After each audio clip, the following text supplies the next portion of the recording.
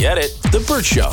Tell you what's occupying a little bit of real estate in my head this morning. I got to take that brain scan MRI thing today. Really? Ooh. Oh, it's today, huh? Dang it. I feel like every other day you have a doctor's appointment. Yeah. It has been recently, right? And all of them have come out great, though. Thank God. So I'm going in for this brain MRI today. I told you guys for about 4 weeks now, all of a sudden, I've got this weird almost filter in my right eye that is like a smudge on a sunglass that you can see through it, but it's just annoying, right? It's not getting any larger, but it's there. That's for sure. So I went to a couple of eye doctors. They're like, well, I don't know what's going on. So the next step is going to get to a neurologist. They're going to do an MRI today, brain scan, see if there's anything going on there that's putting pressure on my eye. The good news is I haven't had any symptoms like headaches or high-pitched hearing, anything like that. So it's just this thing in my eye. And it's still there right now. Oh, yeah. Oh, yeah. It's there 24/7. Really? I don't know how you deal with that. What else am I going to do? Yeah. Get a brain scan, apparently. Right. That's a poor point. So I think when you go in for these things, it's not like you get results back immediately. But this is like the one doctor that you just don't want to ever go to a neurologist. Mm-hmm. There are some doctors that, if I go to a dentist, it's probably going to tell me, okay, you need that extraction right there on your tooth or whatever. But a neurologist, they're working on your brain. And so it's occupying a little bit of space today. Yeah, and that busted brain of yours? In my busted brain. That's fogging up my eye. All right, look, we didn't get to this yesterday, right? Was this when we were supposed to do this? Yes, this was our follow-up Thursday that has now turned into a follow-up Friday. Yeah, because she suspected her vacation fling was lying about who he was because there was no evidence of his so-called family on this vacation that she was on. So you guys have been hitting us up asking, whatever happened with that couple? Kristen's got the recap. Yeah, so Cindy Bowen wants to know what's going on. And if you missed it the first time around, the last time we heard from Adelaide was Halloween of last year. So it's been a year. Adelaide met a guy while she was traveling solo for fall break. Two of them they hit it off while they were getting to know one another. He mentioned he was recently divorced with kids. Shortly after they met, he asked Adelaide to visit him for a weekend. Before taking that step, she reached out to us to do a background check since he wasn't active on social media. His name, address, occupation, all checked out.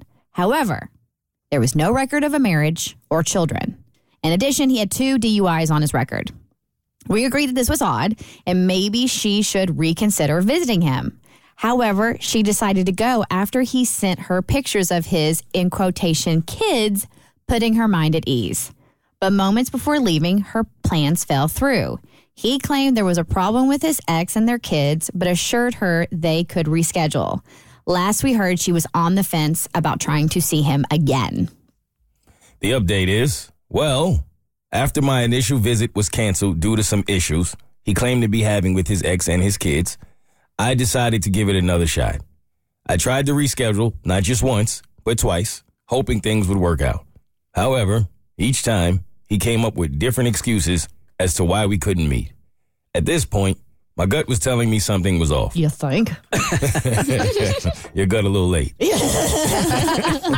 Whether or not Our guts were telling us. Right. It's not even you. Whether or not he was being dishonest, his constant cancellations and excuses were making him seem incredibly unreliable. It felt like a potential life with him would be filled with drama and chaos. Then he suggested that he come to visit me instead of me going there. Nope. Struck me as odd because it seemed like he was avoiding any situation where I could potentially discover the truth about his background. It was a red flag for me. So it was easy to decide to break things off with him. But he didn't make it easy. He bombarded me with texts and calls, trying to convince me to change my mind. I ended up blocking his number, but he didn't stop there. He created an Instagram account just to send me direct messages. Ooh, this guy. It was persistent, and I had to block him on Instagram as well. Thankfully, I didn't receive any other messages on different platforms or from any other profiles, so it seemed like he finally got the hint and walked away. Needless to say, I'm glad I never let him come visit me or learn even more about my life, friends, family, etc. It's yet another non-fairy tale ending in my love life. Maybe one day my prince will come. Why do we constantly not listen to our gut? I don't know. We're blinded by the love goggles. Yeah, that's exactly what it is. I mean, because your gut doesn't lie, right? Your head lies to you, but your gut never lies. You can't run away from it. So why do we ignore it so much?